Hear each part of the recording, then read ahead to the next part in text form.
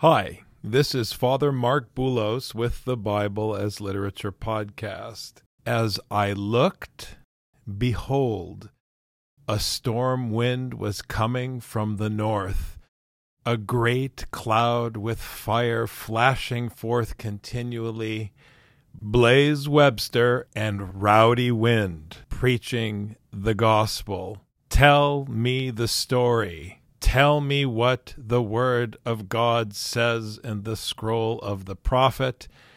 Every Wednesday, these gentlemen are here to hear Scripture and to relay what they hear to our audiences on the Ephesus School Network. So without further delay, I would like to share their inaugural episode and invite you to visit ephesusschool.org to subscribe to their program and all of our programs.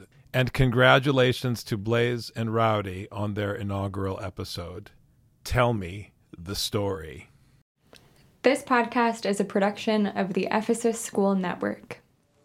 But His will is rather in the law of the Lord, and in His law will He meditate day and night. Alleluia. Then the voice that I had heard from heaven spoke to me again, saying, Go, take the scroll that is open in the hand of the angel who is standing on the sea and on the land. So I went to the angel and told him to give me the little scroll. And he said to me, Take and eat it. It will make your stomach bitter, but in your mouth it will be sweet as honey. And I took the little scroll from the hand of the angel and ate it. It was sweet as honey in my mouth, but when I had eaten it, my stomach was made bitter. And I was told, You must again prophesy about many peoples and nations and languages and kings. Revelation 10, 8 through 11. You are listening to the Tell Me the Story podcast with your hosts, Blaze Webster and Rowdy Wind.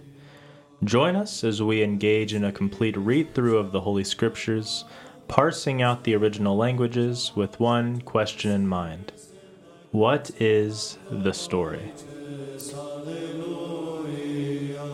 Welcome to the inaugural episode of the Tell Me the Story podcast.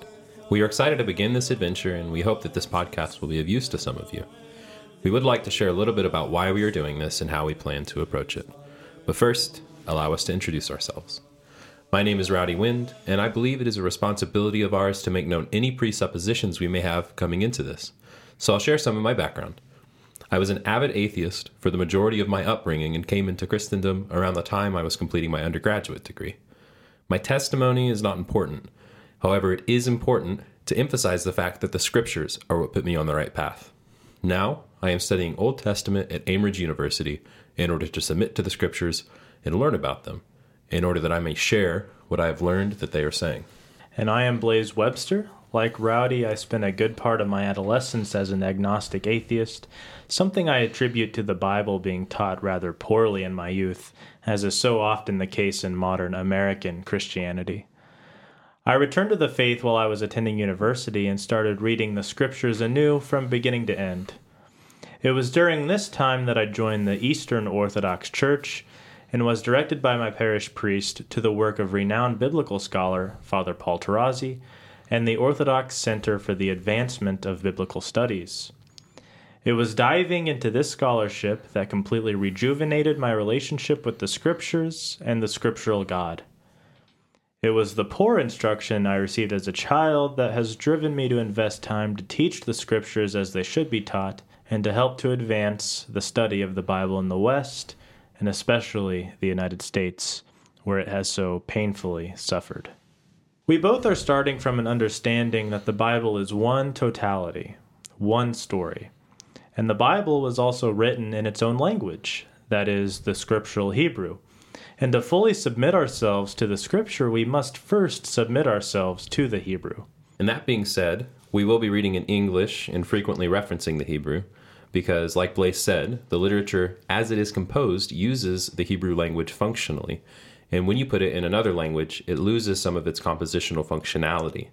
A plank of wood is not sturdy like the tree it came from. So, using the Hebrew as our primary tool, we will consider the total story being told, that is, the mashal. This is a Hebrew word that corresponds with the idea of a fable, or more accurately, a parable. In fact, it is this word that the Septuagint translators used to translate mashal. The Greek word parabole literally has the connotation of comparison, as in drawing an illustration. In other words, the Bible teaches its message through storytelling. And in a well-told story, everything from the characters to the word choice to the setting has functionality, leading us always to the main point.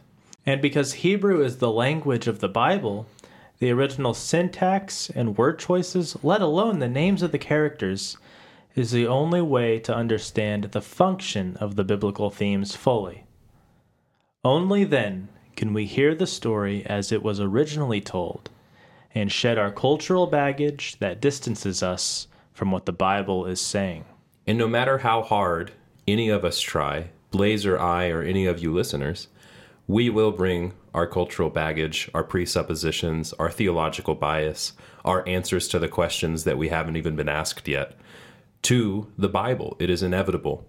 But we must allow the scriptures to rule over us and shape that understanding.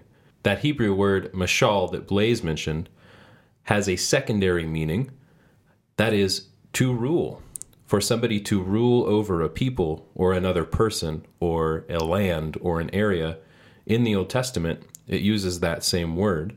So the words are not identical, but we do believe, as we study the scriptures, that the words are connected, and it makes sense.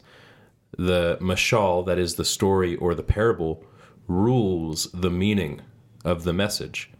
The parable rules the way that you are to hear it.